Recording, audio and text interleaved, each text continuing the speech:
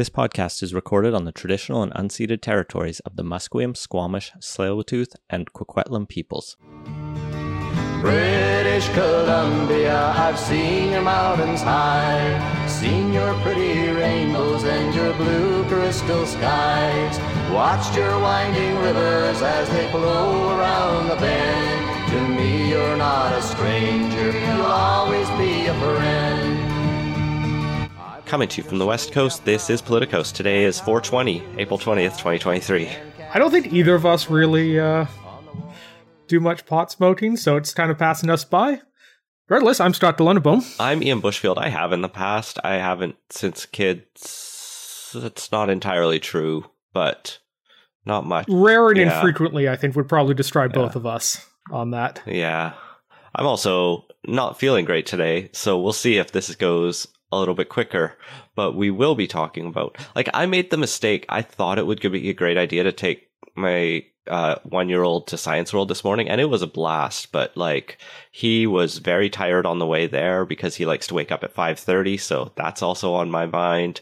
And so I had a cranky child on the SkyTrain, and then he napped the way home, but then didn't go back to sleep very well at home, and so he didn't have his usual 2-hour nap. So I'm just running on fumes this evening is the point. But let's talk about CBC quitting Twitter, as well as a roundup of some smaller stories that happened here in BC. It has a slow week mostly, feels like. Yeah. Locally. Patreon.com/Politicos. Get it in there. Let's start in BC. We have 2 new bills in the legislature. They're back in session this week. The first bill is very boring. It approves the boundary changes that we discussed last week.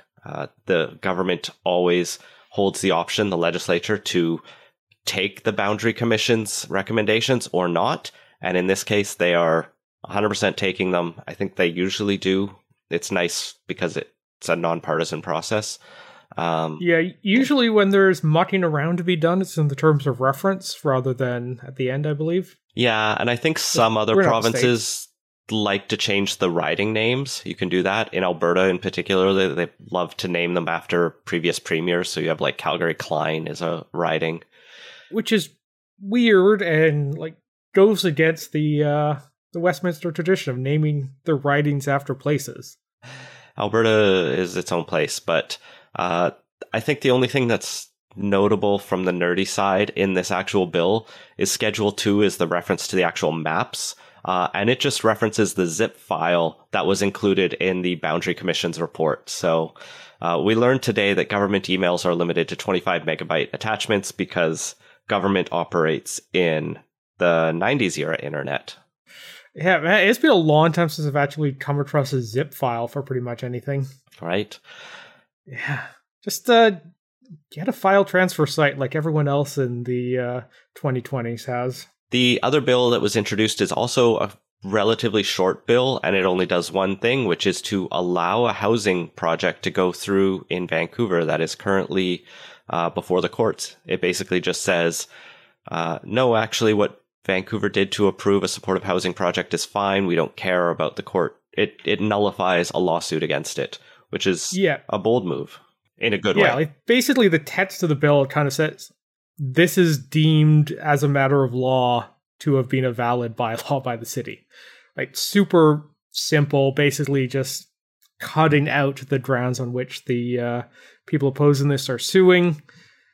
It's most noteworthy because governments provincially have been reticent to tread on municipal jurisdictions in the past, or at least here in BC. We don't have a history of the ministerial zoning orders the way Ontario does or anything. But yeah, it's a sign that the government is actually serious about pushing forward housing measures in cities. So that's an interesting one to watch. There's other lawsuits trying to stop projects going around the area here. Most notably, I think a similar group is challenging the service agreement between the city of Vancouver and the Sonot development being put forward, or being worked on right now, actually, by MST. And that one didn't get putting here. I gather it's currently has less of a hold up going on, but yeah, there's potentially other things that the government could be using similar tools on in the future. So something to keep an eye out for sure. Yeah, and this project in Kitsilano, a supportive housing project just off Arbutus Street, seemed like a fairly, I don't want to say uncontroversial, but like net positive. It was very controversial, right? That was a very long, drawn out public hearing on that. Yeah, one, which, and we went. I should probably mention, like, I spoke to that one in favor of this and whatnot, but like, yeah, it was a multi-day thing, and hardly uncontroversial, but it's good that it finally passed. It'd be nice if there were, they didn't have to bother with this legislative thing to stop the lawsuit, or at least not have it hold things up while it gets resolved. But yeah, it does point to like is what it is. Underlying structural issues with permitting and zoning and the processes there. And, you know, I've gone through with Matthew some of these on Cambie Report, and we've come across some of them here on the provincial side on Politicos. But at very least, like, this is the one where they can target, like, this is a BC housing project that the province is putting money in and is very invested in going forward, versus like some of the private developments they're probably a little less concerned with, although they still want housing. So how they move forward on different projects in the future, and particularly with that new threat of the new legislation in the fall coming, it's definitely a different government in terms of housing. And we're a lot better than some places are. Like, California is the worst for this sort of thing. Their state level environmental law basically allows anyone to sue for anything. So like, just as a matter of course, like, routine infill stuff gets held up there in a way that you don't see here. So we could be a lot worse, but looks like the government is taking a closer eye on some of that stuff. Right now, this is a one-off intervention, but I don't know, be curious to see if this is a precursor to some different reforms or like broader reforms in the future on that. I love that in 40 years, this like couple lines about one specific part of Vancouver is still going to be part of the Vancouver Charter, as I understand the way this is working. Or maybe I don't actually understand how the bill works, but moving on, someone who's taking a closer look at BC is the S&P Global financial firm. This is one of at least 4 major organizations that does credit ratings of governments. Fitch had previously released their credit rating of BC, keeping us at AA+. S&P Global has decided to move us down from AA+ to AA with a negative outlook as opposed to stable. Yeah, so all of these rating agencies regularly review various bond issuers' creditworthiness. Not a huge surprise, and like, as the reporting notes, that we still have one of the best credit rating among provinces, but yeah, sustained deficits and whatnot are making it the case that we are getting a slight downgrade. I mostly wanted to flag this because it's interesting about kind of the political aspects of deficit spending, budgets, and whatnot. And, you know, over the past probably 7 years or so, the politics has really kind of shifted on where it was. And that happened in a period of basically zero interest rates. And as interest rates have climbed, the actual costs associated with credit downgrades potentially get a lot bigger. So I think this small change is unlikely to have a huge effect short term, but it's the sort of thing that's more significant now than it would have been, say, 4 years ago. Yeah, and there's a lot of, I'm going to call it irrationality baked into these kind of ratings, because as it notes in the Globe and Mail piece, there's a tendency for these to cascade, and once one changes their ratings, the others respond in kind. Like, they do have metrics and a theoretically rational basis for calculating this, but it's such a weird part of our system, these these private firms maintaining so much power over how governments behave and act in many ways. I don't have deeper thoughts about it. It just is like...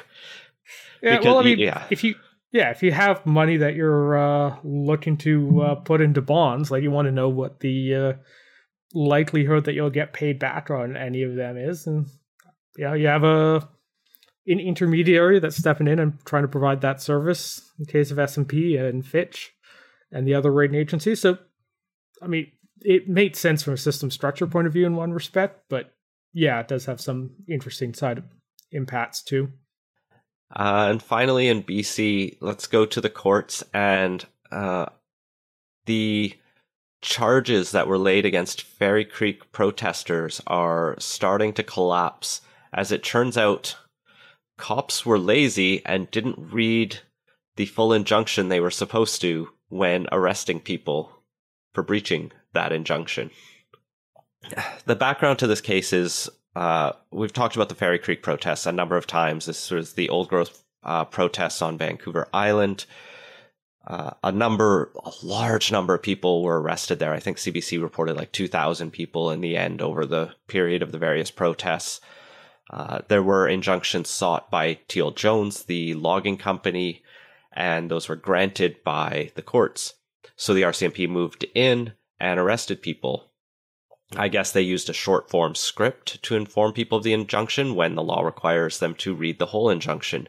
This was tested in one specific case where Ryan Henderson was actually acquitted on this ground, and that ruling has ripple effects. The Crown wants to appeal that ruling to the Supreme Court of Canada, but that's going to take a lot of time. And everyone else who's facing these charges has the right to a speedy trial. And so the Crown's motion to adjourn all of those cases until the Supreme Court of Canada appeal of the Henderson acquittal, if you're keeping up, would take too long. So now and this motion to adjourn was denied. And so now all of these people, there's about 150 still facing charges. A lot got dropped quickly. But 150 more people may just be let off from their breach of injunction because they weren't read the full text. Such a silly thing to have the whole thing fall apart on.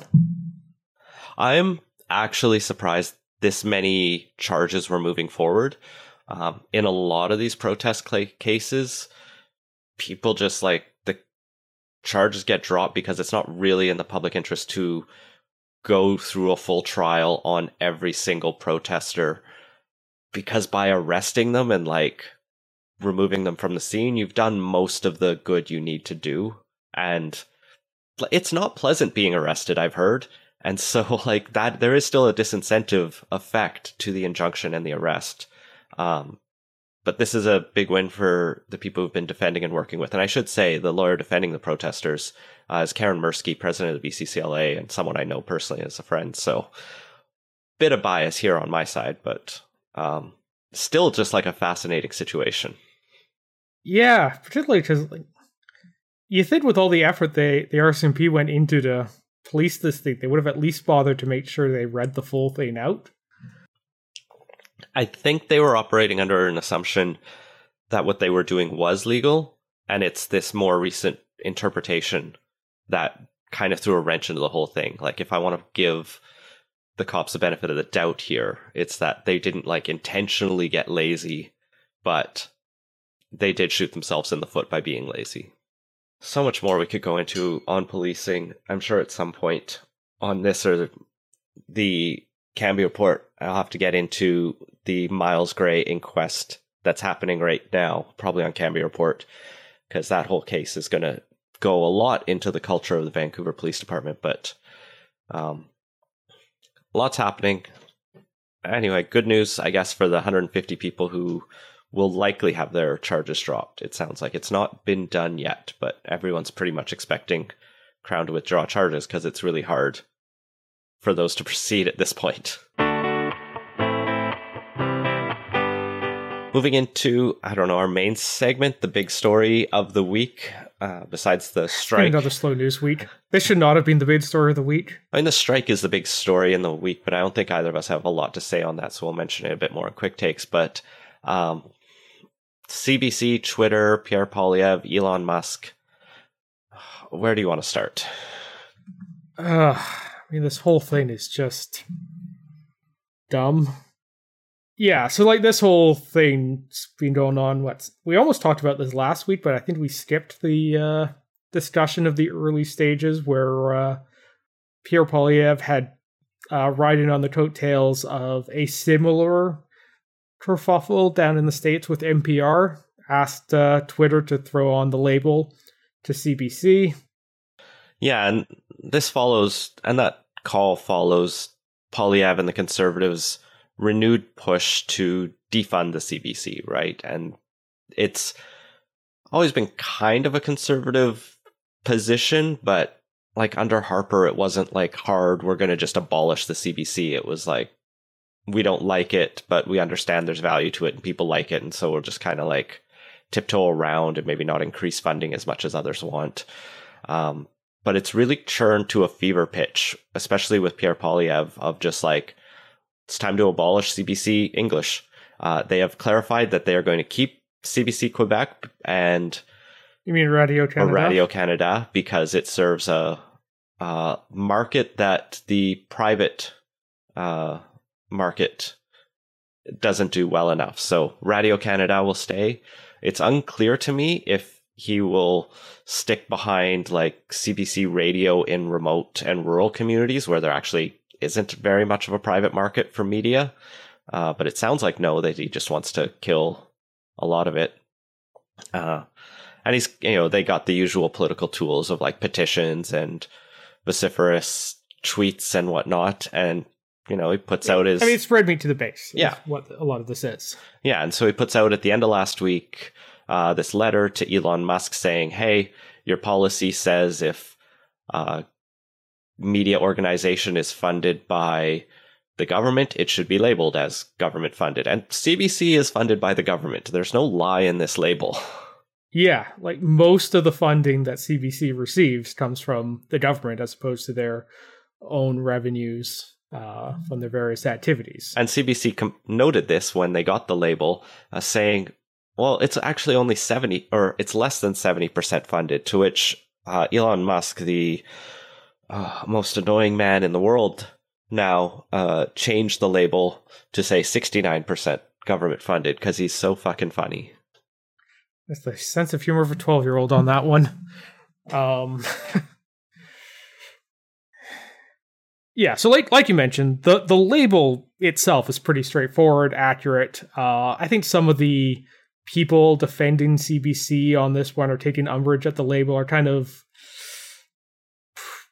protesting a little too much on it, because, yeah, straightforwardly, yeah, the CBC gets a lot of its funding from the government, and...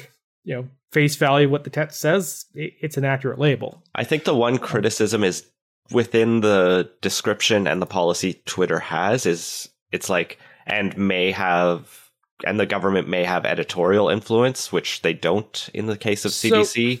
And it's conflating things. Yeah, part of it depends on how you interpret may, as in, does the government have the ability to periodically intervene, or is this the case of,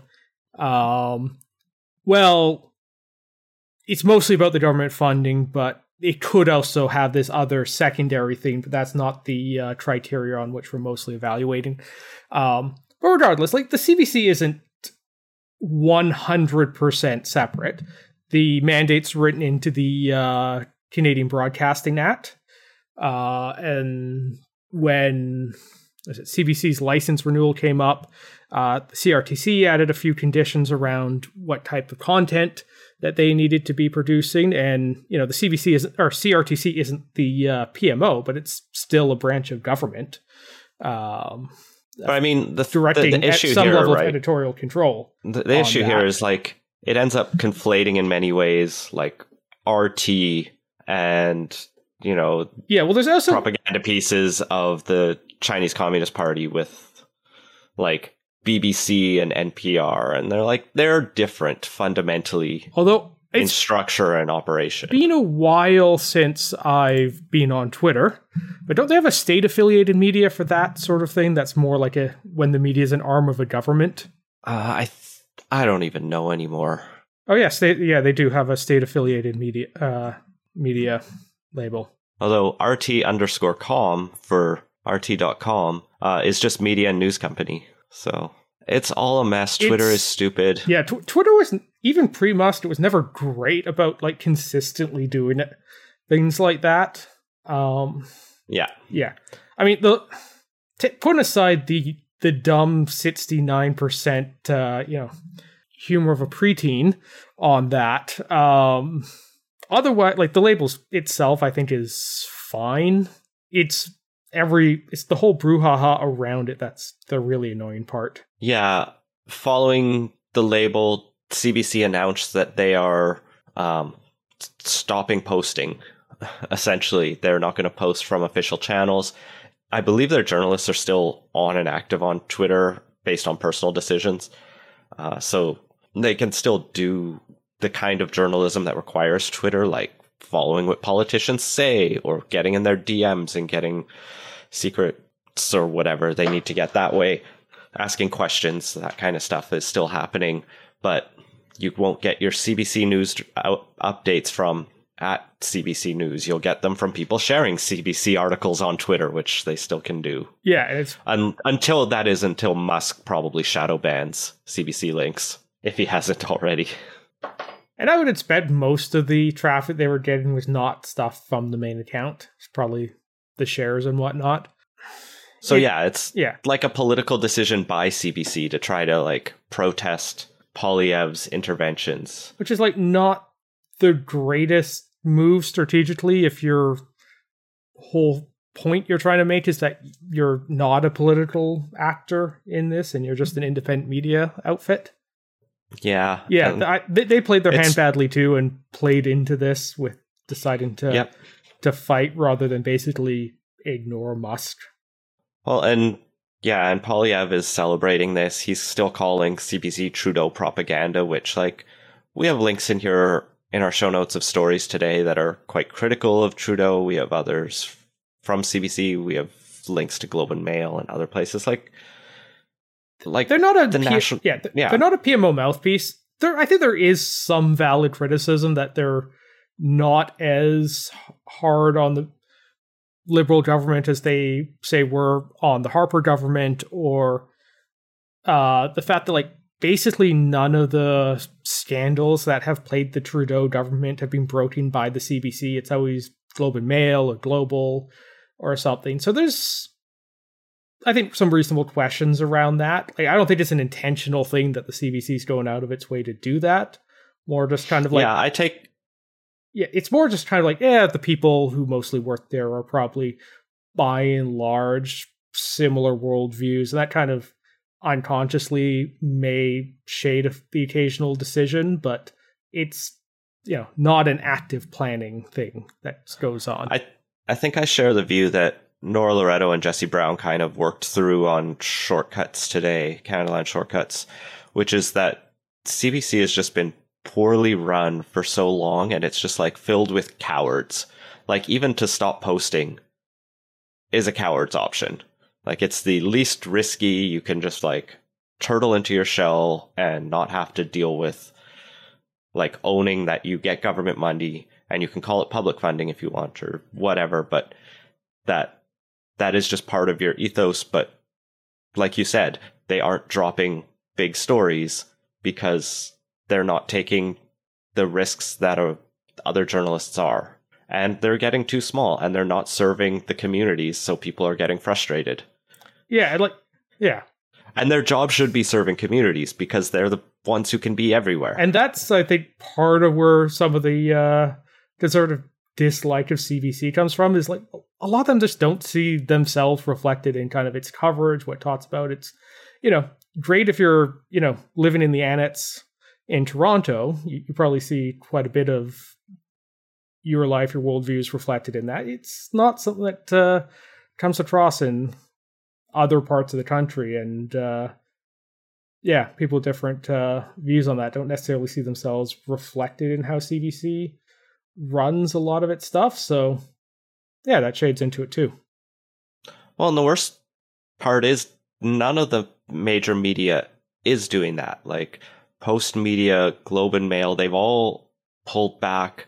Toronto Star from small town journalism.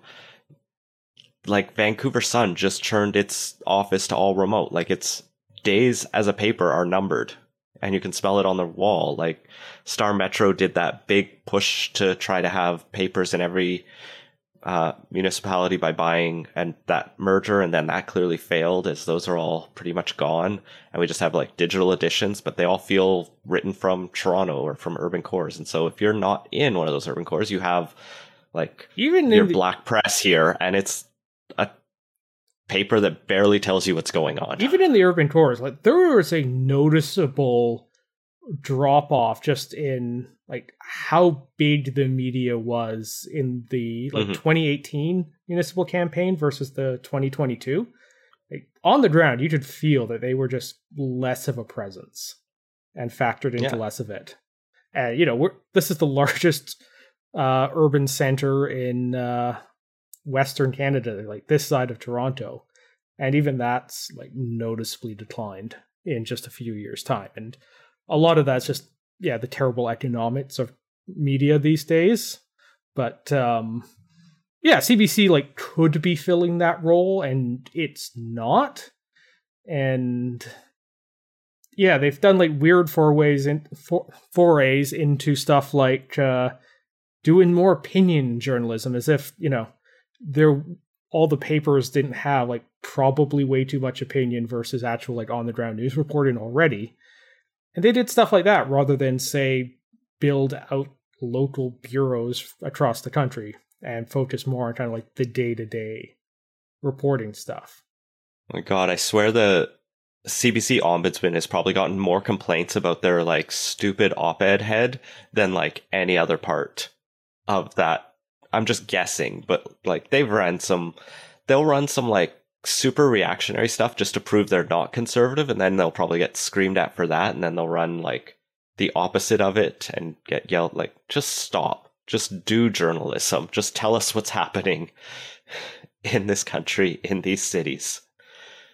It shouldn't be that hard. Yeah, so like, and there's I think a very strong case for a mandate review, and maybe that means changing the funding formula or like refocusing what CBC does. And I think there's definitely a case for that.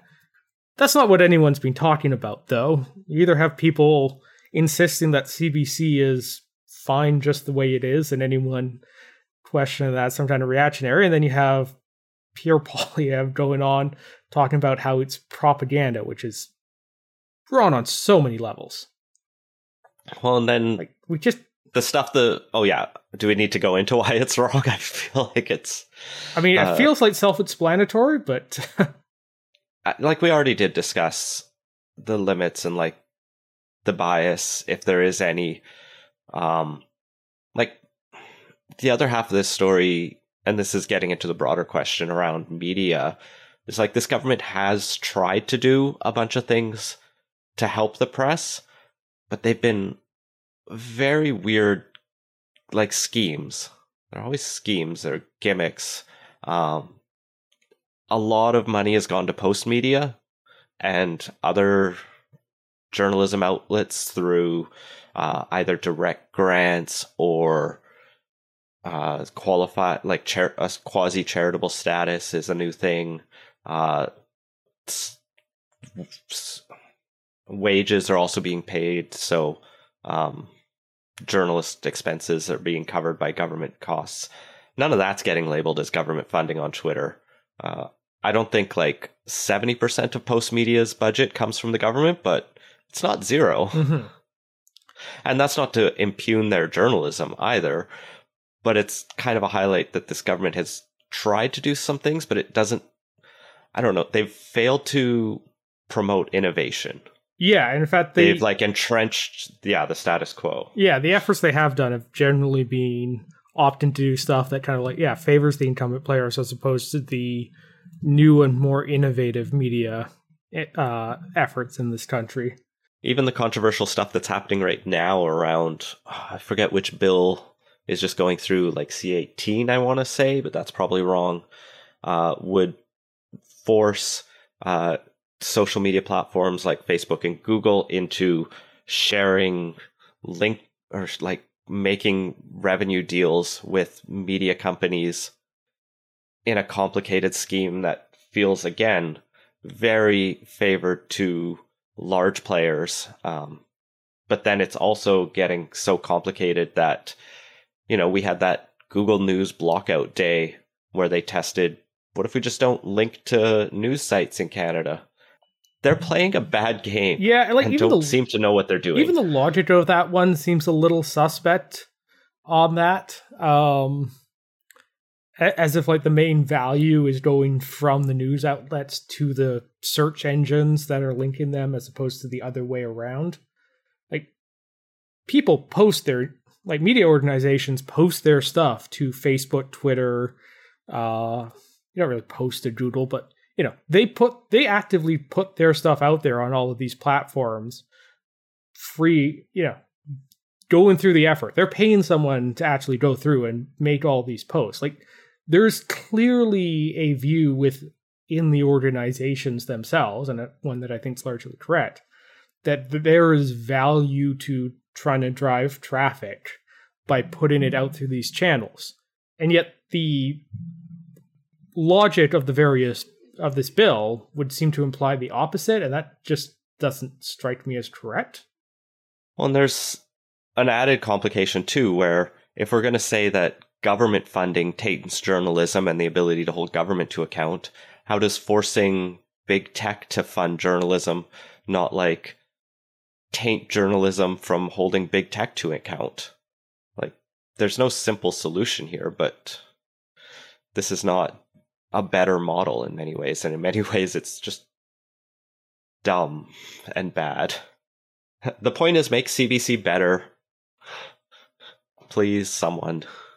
Don't use Twitter. Those are the two takeaways I have. Yeah, being off Twitter was definitely a good decision on my part, and yeah, everyone pays way too much attention to what happens on Twitter. Sorry, the people on Twitter who think about Twitter pay way more attention to that thing than they ever should, because Twitter is not real life, and like at the end of the day, it's not really going to matter all that much whether or not the CBC has a government-funded media tag hanging underneath it. Yeah, It was a slow news week. Like, we probably would have talked about something else if there had been another big story this week. Let's just go to our quick takes, and let's start with the 155,000 people or more, or at least more than 100,000, who are on strike as of Tuesday. This is the Public Service Alliance of Canada, the union that represents public servants across basically everything, from people who work at Service Canada collecting your taxes to some prison guards, admin at the RCMP, people in fisheries. Some of those people are still at work because they have been deemed essential services. So the tax collector, or I don't actually know about the tax collectors, but people processing like employment insurance and pensions, I believe, are on essential services, because I think we all agree that a strike is, a legal right, but it might go too far if it's cutting off like people on income supports money, I would hope. Yeah, I mean, there absolutely are essential services on that. But yeah, this is one of the largest strikes in, I don't even know how long. Like, this is a large number of employees off the job for an indeterminate amount of time, as the federal treasury has come forward with a pay bump of roughly, I believe it's like 9% over 3 years, and the union's asking for 13.5% over 3 years, which would work out to 4.5% annually.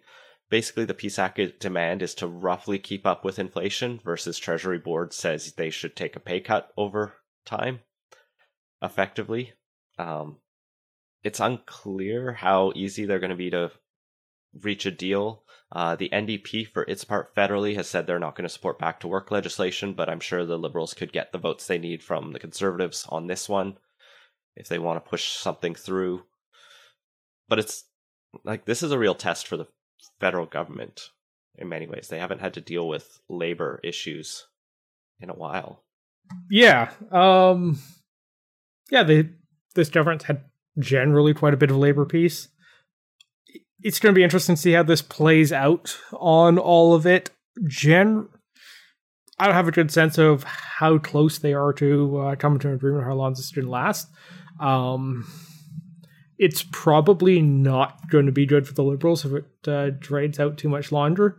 Because like the immediate thing that comes to mind when I think of the public service going on strike is harkening back to the passport troubles of a few months back, and whether or not that is going to re-arise as a major issue. And, you know, when the opposition's kind of through line in what they're saying is that Canada is broken, not having the government able to deliver a lot of services is only going to reinforce that notion. Oh yeah, I would say in most places, or most instances, getting your passport will not be considered an essential service. Notably as well, PSAC timed this pretty darn well, as the tax deadline is coming up in about 10 days, so it's now going to be quite challenging with much of the CRA being, quote, delayed or unavailable. Yeah, I don't think my tax returns come back yet. I mean, it's I'm not exactly waiting anxiously for the $750 or something that my return worked out to this year, but it's going to be a bit of a thing that's going to annoy quite a few people. And yeah, a lot of people are probably rushing to get their taxes done in the final, 10 days or 12 days or so till those have to be in, and not having the CRA able to be raised on the phone or anything is probably going to annoy a lot of people. Yeah, the not automated online system will still work, so yeah, you can still submit your taxes, and I think you will still have to submit your taxes. Yeah, I believe that's still a requirement. But yeah, just, On the other hand, if you can't call the CRA, would anyone ever notice? Now it's just infinite holds as opposed to like 5-hour holding. I was supposed to get a call back from Service Canada by today about some issue with my parental leave. Thankfully, I was overpaid rather than underpaid, so they're trying to get money back from you, but well, I called them to report it because they put it in. They screwed it up. But now call me back, Service Canada, if you want to figure this out one day, but maybe finish your strike first. And yeah, labor issues are so rare for the federal government because they basically have one union to deal with, right? Like they had to deal with the railway strike as well, because there are a few federally regulated industries, and some of those are pretty critical to the functioning of the country, but in fact, most of them are as well. Yeah, because you have railroads, telecommunications, banking, air travel, airline. Yeah, so and I think WestJet is also considering a strike of their pilots soon. So tough days for the Liberals coming up. And I think the other thing to remember here is the stereotypical public servant is a Liberal voter too. I don't know if that's still true, but it feels very true. No offense to the public servants, I know. So we'll see how this all plays out and keep an eye on it. Yeah, it's a big deal. The other thing is a follow-up story on, speaking of Trudeau rough waters, is the ethics commissioner. We need a new one again. Yeah, or more specifically, the interim ethics commissioner is out of the job or resigned, and there needs to be a new interim ethics commissioner and a permanent one. So we talked about this shortly after the appointment of Martine Richard, who turns out is a family member of Dominic LeBlanc, major Liberal cabinet minister, who's Minister of Intergovernmental Affairs. This was something that raised quite a few eyebrows, and it's not a surprise at all that she ended up having to step down. it's a bigger question of why the appointment was ever made in the first place. Like, the optics of this were so obviously bad, and when it comes to conflicts of interest and ethics, it's not enough to just not formally be in breach of them, but you also need to make sure to not have the appearance of that, and this appointment failed that test. Speaking of the appearance of a conflict of interest, one thing whoever is appointed to replace Martin Richard will have to consider is whether the $160,000 trip that the Prime Minister took to Jamaica for New Year's was totally above board. I guess this was cleared initially, but it turned out that the trip he took was to the resort owned by Peter Green, who has made significant donations to the Pierre Elliott Trudeau Foundation in the past few years. And that was not specifically known by, well, we don't actually know if the Conflict of Interest and Ethics Commissioner was aware of that or not. They won't say, either of them. But apparently sources within the PMO or close to them had expressed concerns about how this would look and were willing to speak to Radio-Canada, speaking of the CDC, about that, which I find that part of the story almost the most interesting, that you just have people within the PMO starting to, like, sharpen their knives. Yeah, now that is very interesting because, this PMO has generally been pretty tight-lipped, and you haven't had a lot of, like, leaks from the PMO for anything that isn't stuff that they want to get out on background. But in terms of... Quote, "We wonder why he goes to places like that." Yeah. It's an amazing thing for the people around you to be saying. Well, you have to remember, like, the first Trudeau scandal involved a vacation to the Audra Khan's island. So, like, this really is kind of coming full circle. Oh, also there was the whole, like, Tofino trip during the first National Day of Truth and Reconciliation. He has a bad track record when it comes to picking trips. Vacations and costumes should be out of line for Justin Trudeau going forward. And at least one case combined the two of those in a very bad way. So, yeah, just it's one of those things that's now a pattern. And it's very, very interesting that there's starting to be enough discontent in the PMO that's actually making its way to media. But yeah, we'll also keep our eye if this vacation scandal blooms into anything larger. Like you say, it's not the first time, and it plays into, like, the worst parts of his brand as being an out-of-touch elite who doesn't care about things like inflation by going to fancy holiday resorts with all of his, like, super rich friends. And that has been Playtoast. Find links to everything we talked about at playtoast.ca. Support the show and get access to our Slack channel at patreon.com/playtoast. Our intro music credit is Beautiful British Columbia by Serge Plotnikoff. Playtoast is a production of Legend Boot Media, and editing services are provided by CHLY 101.7 FM in Nanaimo. Thanks for listening.